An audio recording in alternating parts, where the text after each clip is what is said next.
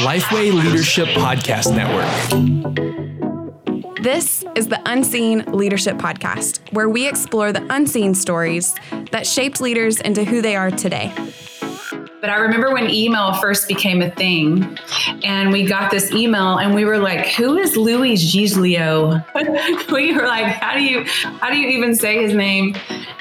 Yeah, who is this guy? And he told us he had gotten a hold of our little independent album that we did. This guy in our church helped us gather some money to be able to put some songs down. And Louis said, "Hey, the songs you're singing are the prayers we're praying for this collegiate ministry called Passion. Would you come? It's this January. It's in Austin, Texas." And we were like, "Sure, yes, So we were a part of the very first Passion conference. And I think there were about 2,000 students gathered there. And we had no idea that we would be attending those for the next 20 years.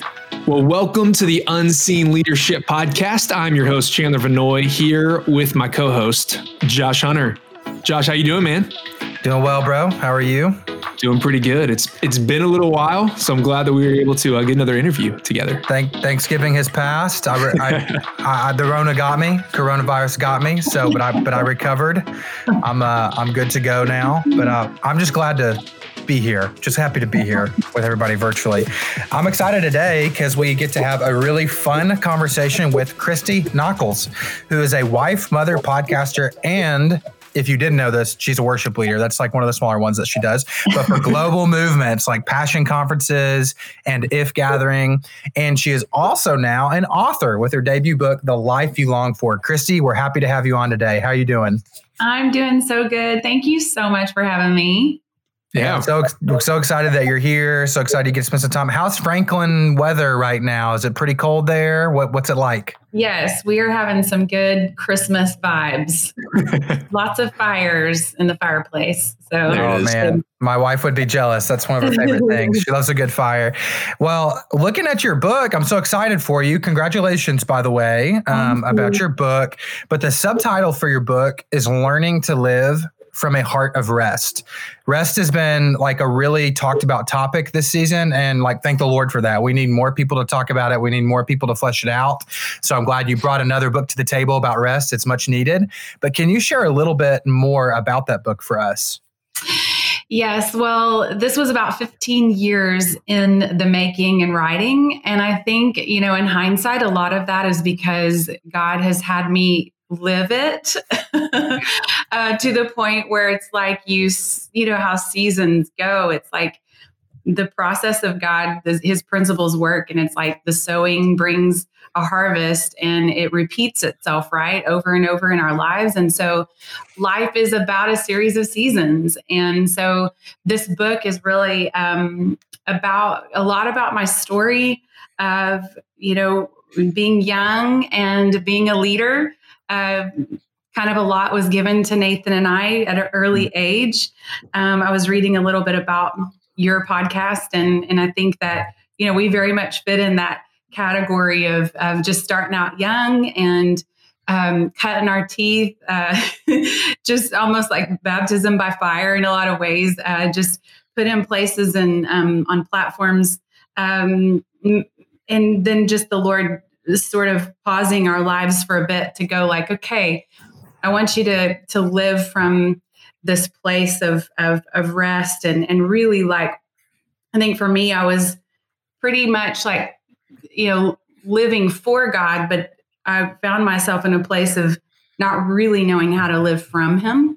Mm-hmm. And so this book is really about that epiphany. I call it my farm table epiphany, where God met me. Actually, I was cleaning a toilet, which is evidence that he can meet us anytime, any place, anywhere.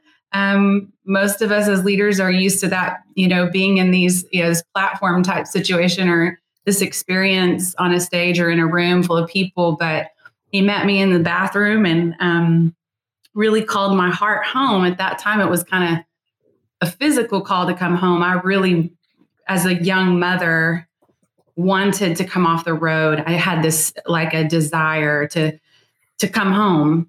But now looking back, I know that was actually a spiritual call to come home, to learn how to be known and loved and seen by God in the secret and far from the platform, and to really relearn my identity, and that it's not wrapped up in what I do. And I think we all as leaders struggle with that. Humans struggle with that in general, but especially leaders. And so this book is about that journey of learning to live from a heart of rest. And by rest, I mean a soul rest.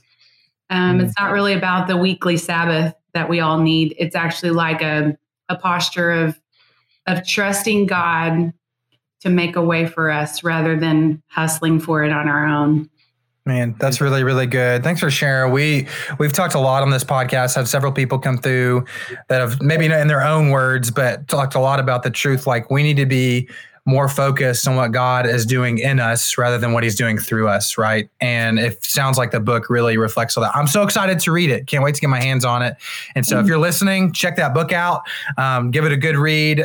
15 years in the making. That's a lot of work for a book. You got to read it. It's worth it. Yeah. Well, Christy, you mentioned that you and your husband, Nathan, you said, hey, we were young leaders and we were kind of thrown into some positions at a young age that maybe you're like, how do we get here? So would love to hear what that journey looked like. So if you could just lead us kind of through a quick overview of the different leadership roles you've been in over the years to where you can actually write a book like you have just written. Yes. Well, when we first started out, I love, for one thing, I was raised in a ministry home. My dad has been a pastor my whole life. In fact, I'm sitting in my dad's office here at Hillsborough Baptist Church. It's 5 minutes from our door. Actually, we've been going to this church and leading here. We're about 60 people strong. It's been a sweet, sweet season.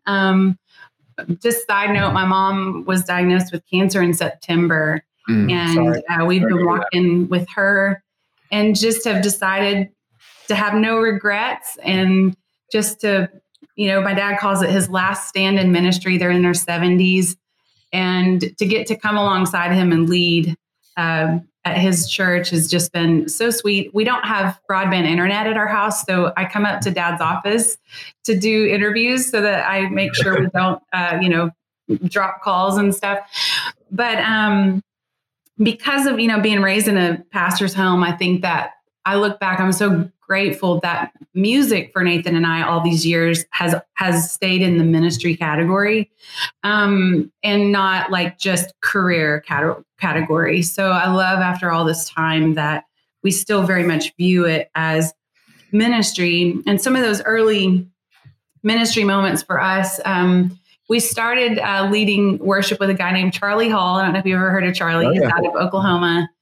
Nathan and Charlie went to high school together. Actually, they made an album together that they were working on whenever Nathan and I met. I met Nathan when I was 19.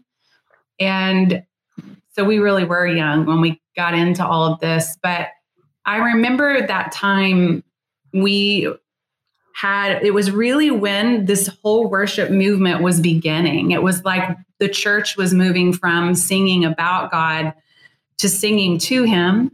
And it was like we were moving from having the song leader, to the church really lifting our eyes to God and like singing to him, which I've heard recently is like singing to God is the ultimate reconciliation of our heart to his. And so I think it was like this deepening of the church learning to sing to God. And we didn't know it, but we were on a path to see God do that, a movement that we never could have imagined. I mean, because back in that time, no one was meeting in football stadiums to worship.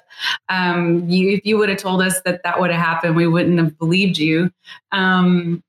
We just, at that time would get in Charlie's truck and go lead anywhere that we could have enough money afterwards to grab a meal and maybe buy some groceries, But I remember when email first became a thing, and we got this email and we were like, who is Louis Giglio?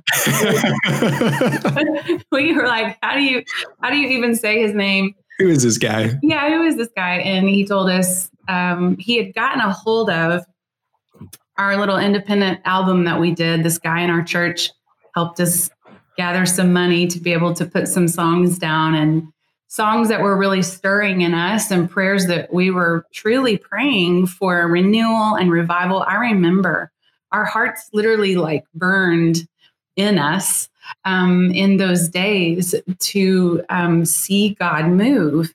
And I believe that we were on the cusp of like of true movement happening. And we just had no idea. Looking back, we're like, it's so obvious. But Louis said, hey, the songs you're singing are the prayers we're praying for this collegiate ministry called Passion. Would you come? It's this January. It's in Austin, Texas. This was in 97. And we were like, sure, yes, And so we were a part of the very first Passion conference. And I think there were about 2,000 students gathered there. And we had no idea that we would be attending those for the next 20 years. We were a part of Passion till 2017. And so that's one big, we call it kind of a train. Another train was just that Nathan and I had also signed with Michael W. Smith, and he had a record company called Rocketown Records. And it was, of course, our dream our whole lives to sign a record deal, and grew up on Michael's music. And so this other train was that we started a group called Watermark, Nathan and I, and we were also, had radio singles going. And so we say had these two trains that were running parallel in those beginning days. So it was a lot going on. So you mentioned, I love that you said, back in Oklahoma, you guys were just, going to be able to worship in front of others, and just maybe you get paid enough to be able to go grab a bite to eat afterwards. Yes. And then, the Lord was working in you all in that to prepare you for, just as you said, the Passion movement, your own record label. And for me, I was actually a college student when I think it was the first time that we went to the Georgia Dome. And I mean, that was just a unbelievable moment to be surrounded by so many believers worshiping. I think it was like 75,000 in one place. Now, for me, I'm in the stands right now. For you, you're about to walk out and lead 75,000 people in worship. What do you feel were some of the lessons while you were serving, rooms of 20, rooms of 30, that the Lord taught you to be able to step in with humility, to step in with, hey, I have the confidence to be able to do this in the Lord?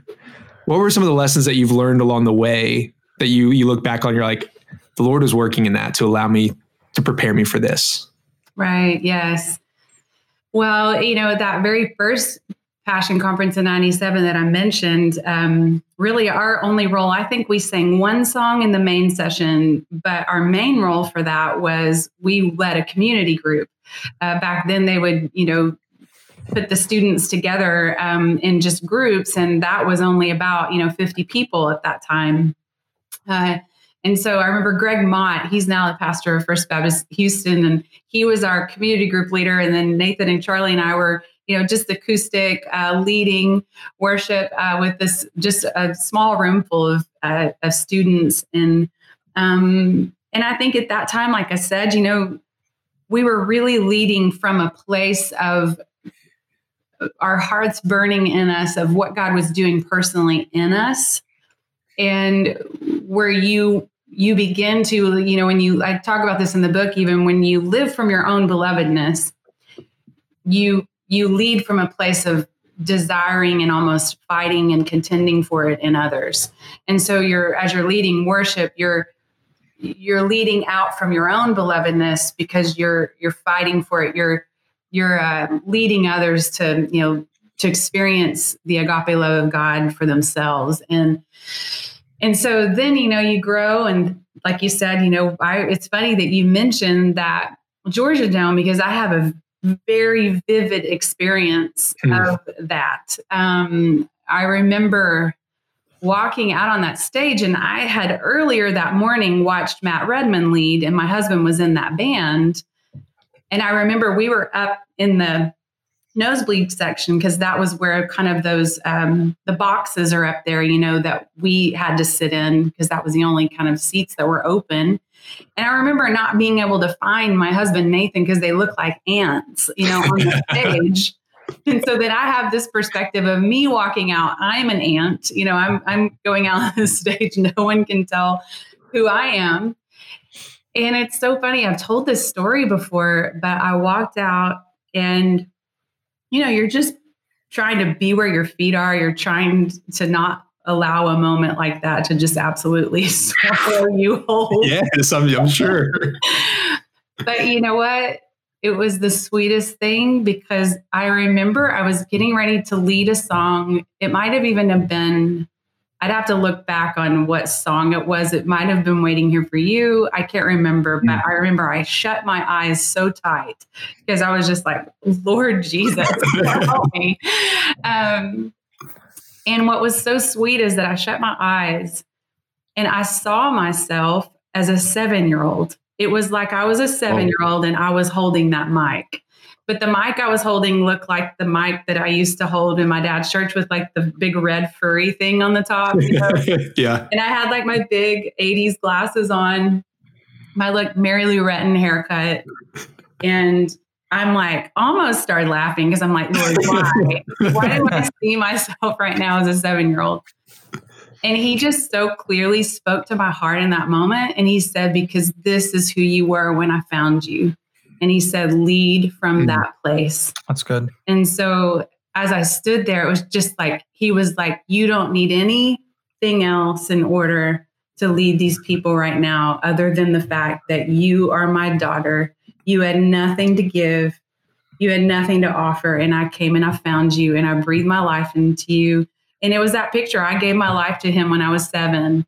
And so I believe it was that picture of him taking me back to that gospel moment, that my gospel story of him going, you don't need any other accolades or training for this moment. Yes, we need to know how to use our gifts in that moment. We need to do things with to the best of our abilities. But at the same time, I love that he brought that to me in that moment, just to lead as a daughter, to lead as a son in those moments. Man, thanks for sharing. You've been leading for quite some time now, and you have a lot of experience in leadership. And as you know, young leaders tend to make quite a bit of mistakes normally.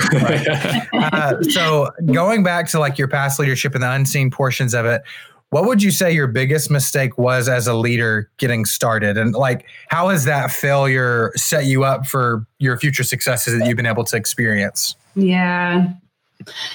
Well, probably kind of what spurred on the book, was like getting so busy. I think doing the things that I felt like God wanted me to do and living for him and forgetting how to live from him. And I think just also not being in a place of, and I, this is lifelong, right? These things this process of learning how to be the beloved and really live from God rather than just for him. But living from him is how we endure to live for him, And so I think, for me in the beginning, it was, I took on too much. I yesed myself into exhaustion. I wasn't trusting God to make a way for me, but I would instead fill that space. I would fill the calendar. I would do things that that I thought, if I don't do this, maybe I won't get that opportunity, or maybe it's not going to lead to this. But then if I don't say yes to this, well, if that person has this way to that. So then it's kind of what I call a commodity mentality. We can get wrapped up in that our worth is only about what we can supply and provide, rather than just who we are and whose we are, really, most importantly. And so then it's like we can begin to view people only for what they can do for us and only what we can do for them. We begin to view ourselves as a commodity, right? Even in our churches, we can start to think that, we're only good for what we can provide for this church, and we're a commodity. We have to be useful to belong. And I think for me, I got myself in a bit of like a burnout situation, which I know we're seeing all the time. People just burning out and leaving the church, leaving the faith. And I believe there's just, because we believe that lie that we've got to perform for acceptance and love and belonging, rather than trusting God and kind of even allowing there to be, I've learned that sometimes he asks us to say no to some things so that we can trust him in a different way. And I believe even God, not to go into the whole thing, but just even revealed idolatry in my heart for movements and things and people, places and things that I was putting my trust in as a leader to keep the calendar full, to keep the platform growing.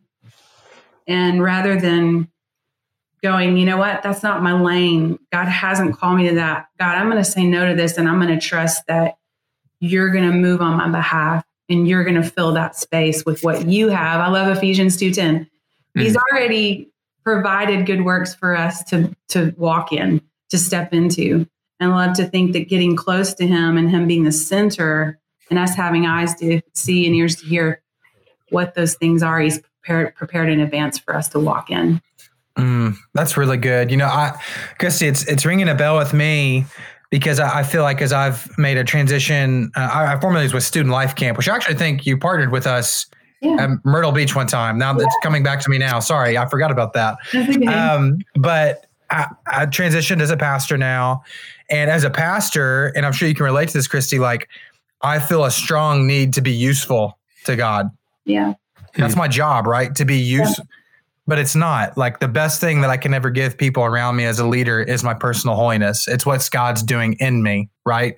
And reflecting that back to them. So really encouraging. And I think that can be such a trap for young leaders to fall into.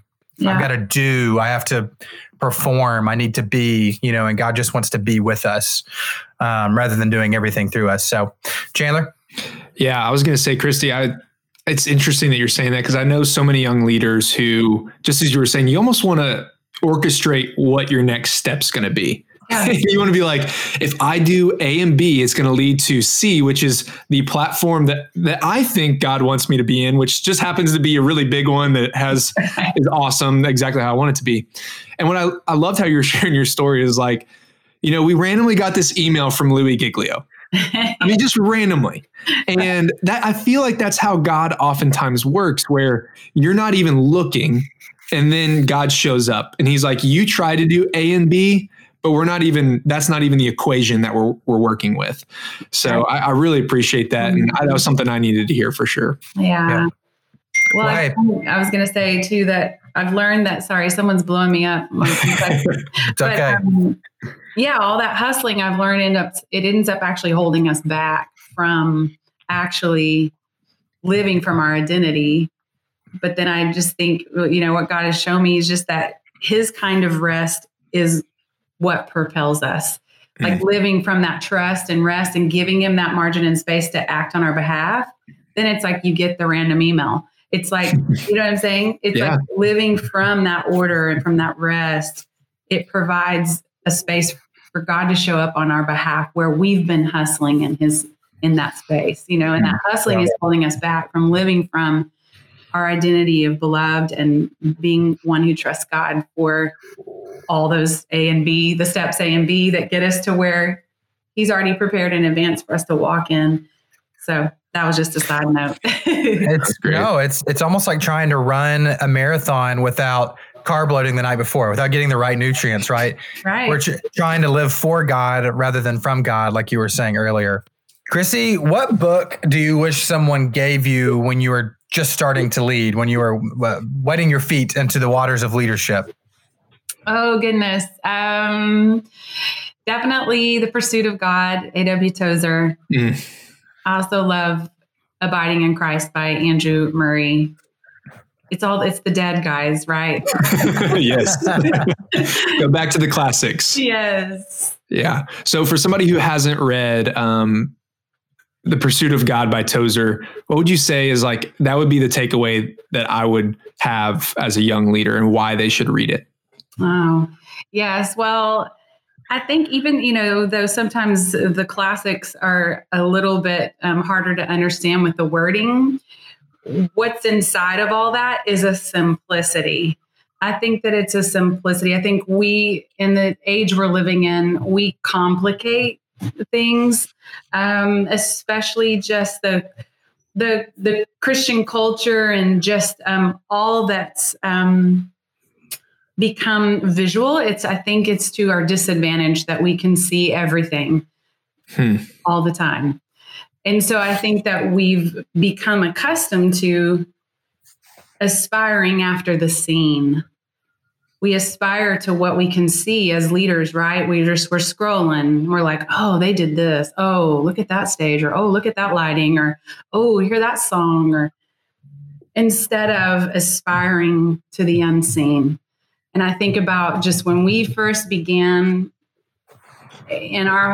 when, like I said, our hearts like burned within us to do what it is that God had put in us to do. We were aspiring to the unseen. We had the advantage of not seeing everything, right? We didn't have iPhones. We didn't have social media. We would do events and people would show up. And there was no social media to get the word out. It was like word of mouth. It was like grassroots stuff, like it was happening.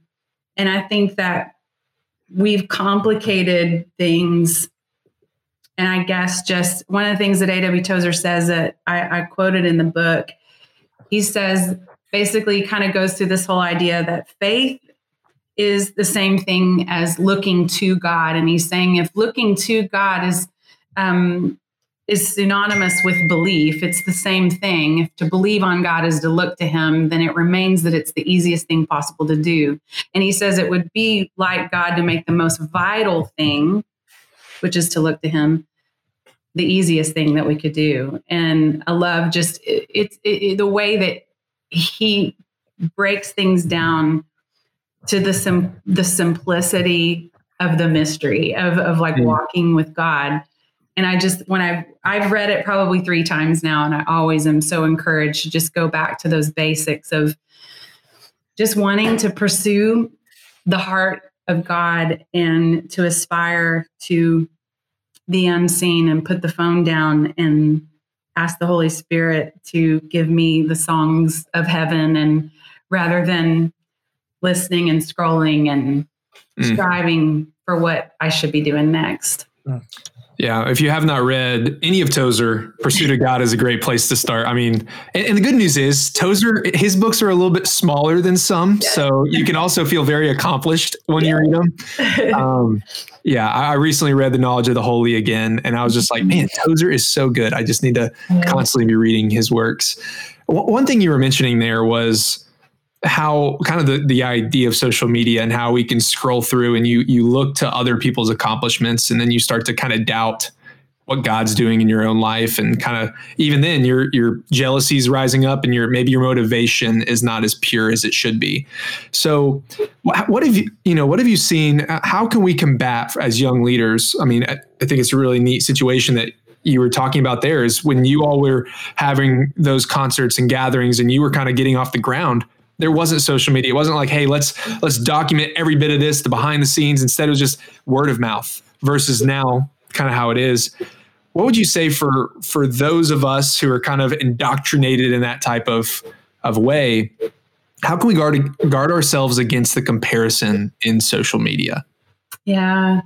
Well, for one thing, just taking practical steps to limit yourself from scrolling. I know that's like basics, but one thing I do before my feet even hit the floor, before I ever pick up my phone for the day, is just from the book I talk about living from the bullseye, and it really is abiding. It's John 15. It's life in the Spirit, Romans 8, but like just almost like just getting your head on straight before you ever look at anything in the outside world.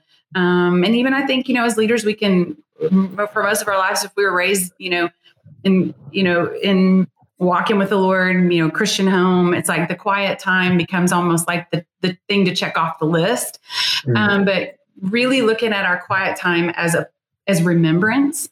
Like I said it this morning, like I need to go get my head on straight, but making sure just that there's an order in your life before you're looking at anything else.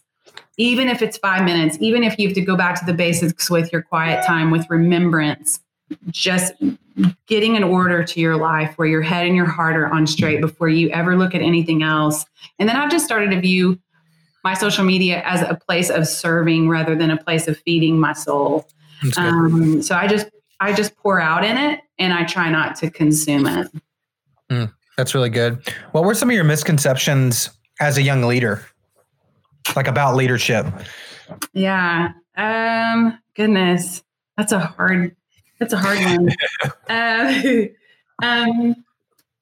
Maybe just that, the training part of it really is a life living those things, right? I think that, I've never been to seminary, but, when I started doing a podcast and actually I found myself teaching the Word of God kind of almost accidentally. I never signed up to teach women the Bible. And I was asking my dad, I was like, should I go to seminary? And I think that that's great. If you can go to seminary, you should do it. But at the same time, I think one of the misconceptions is that you got to have all this schooling, but really it's living the principles of God, right? And living the things that we're teaching. I used to say, people would ask me kind of which comes first when you write a song, it's like, do I live it first and then I write the song, or do I write the song and then I live it? I think it's the same with being a leader. It's, just we've got to live the things. I think most of us have spent a lot of years probably believing things for other people that we're speaking over, and not believing it for ourselves. And so I think, I didn't realize how much I was just going to need to live all of this to a point of surrender, to a point of sacrifice, to a point of pain. But goodness gracious, there's just precious fruit in all that stuff. And so living it, there's so much value, even if you're going through a season of suffering or hardship and pain and having to lay something down. There's so much fruit and life in God's way and his principles, living it. Yeah. We want to lead, but we don't have to walk through. I heard somebody say recently, every leader that the Lord uses walks through the wilderness to trust in the Lord. And it's so many of us just want to skip that step and be like, no, I just want to lead. I don't want the whole wilderness thing. So yeah, that's a great reminder. Well, let's move to the quick hitter questions here, and we'll get started with this one. What is your ideal daily routine? So what time do you wake up, get into the office, all that good stuff? Yeah. Well, so my kids are 13, 18, and 20. And so they're not littles anymore. So I can, so sleeping till 7:30, that's for a lot of women, that's a luxury. That's still kind of probably early, but I get up around 7:30. Nathan's always up before me. He is the morning person. He always has the coffee made. I have a long-haired dachshund named George Banks. That's awesome. And we have a 20-minute moment where I hold him in the morning. I kind of and then I go in, I have a little thinking chair, is what I call it, in just our master bedroom. And that's where I get my head and my head straight, my heart, look into the Lord, spending time in his word. I think the biggest thing as, a content creator is making sure that time doesn't turn into content creation time.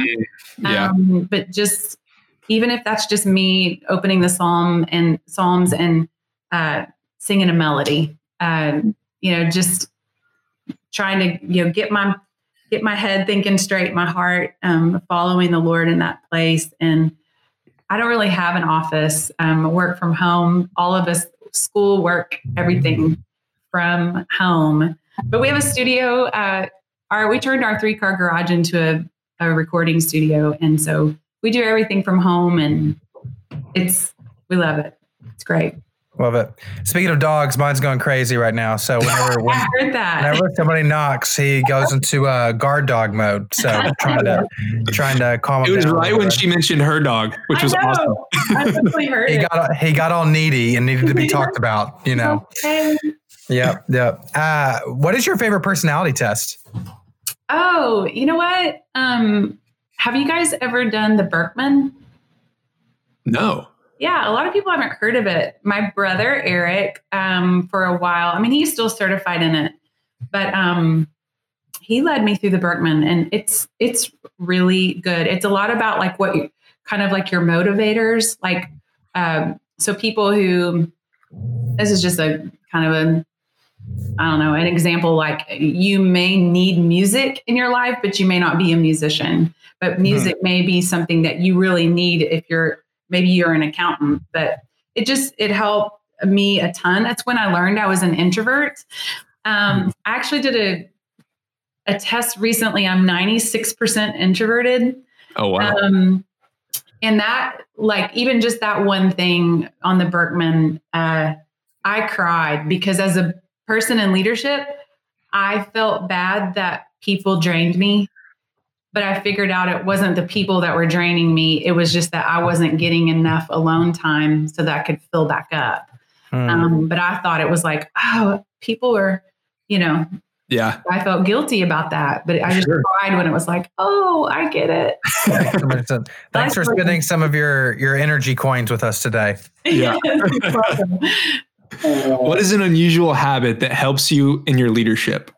Oh, my goodness. Okay, so this is one thing that I do. This is weird, but sometimes before I'm getting ready to go out and lead, I'll I'll open the door, I'll look out where I could see. This is back when we could lead people in a room, like. You guys remember that? I would look out and I would just pray a prayer that would just release the people to God, because I feel like He's who they really need. But I think as leaders, we feel like we need to get like a response, right? We need to like get a rise out of the people, or we need to see a response. But rather than craving that, I would just even like focus on a couple of people and just say like, I release him, I release her, I release these people to you, God, that you are who they need. So Holy Spirit, would you come and meet them right where they are? And I pray for the people and release them to God, and release myself from being the one that would really lead them ultimately. So I love that. What's your favorite app on your phone? What do I use every day? Etsy. I love Etsy. Ooh, there you go. Yeah. Small business owners, probably the creative in me. Okay. But that's cool. Pinterest, I love Pinterest. I bought a mask off of Etsy. That was the first mask that I got, was off of Etsy. I'm pretty sure I brought my dog something off of Etsy at some point. Right. That's good. Awesome. What has been the best book you've read in the past 6 months? Okay. I didn't read it until after my book was already finished, but The Ruthless Elimination of Hurry. John Mark Comer? Yes. Yeah. And it was so cool to read that. I mean, it's a different way to say the same thing, but it was just so cool, like having experienced all of that and the Lord leading me into that, to hear someone else's journey of God leading them into that kind of rest and trust and like laying down of things. Like, I thought it was really good. What one sentence advice would you give someone going into a leadership position for the very first time? Let's see. Definitely collaboration is the best work that Nathan and I have ever gotten to be a part of. I think going in and really asking the Lord to help you see and listen to others, and to try to be unoffendable, and to really, it's a gift to be able to collaborate with people. it's our favorite things we've ever done. Like we look back and it's like collaboration has been the richest. And I think that's part of just one section of the whole book is the community of the beloved. And there's so much more to the community of the beloved that we don't even realize that God's given us to experience each other, and sort of that all moving together towards understanding the height and the breadth and the width and the length of God's love. And so, yeah, collaboration. I think we have a tendency to look out for number one, right? Because it's just kind of in us to be looking inward, but to really ask the Lord to give you eyes to see the people that He's letting you collaborate with. It's a gift. And there's a lot in there to enjoy and to bring life, even though it's hard. It's hard to work with people. Well, Christy, thank you so much for joining us on the podcast today and sharing about your leadership journey. If you've been listening and you're like, I want to check out that book, you can check it out. It is coming out at the beginning of 2021. It's called The Life You Long For. So make sure to check that out. It's a good 2021 is a great way to start that. The life you long for, because 2020 took it from us, right? Exactly. A good way to kick in the new year. Exactly. I love it. Well, thank you all for listening today. We hope it's been helpful to you and your leadership journey. If it has, head on over to Instagram, shoot us a DM, give us a follow. We'd love to hear from you, and we'll see you next week. Peace out.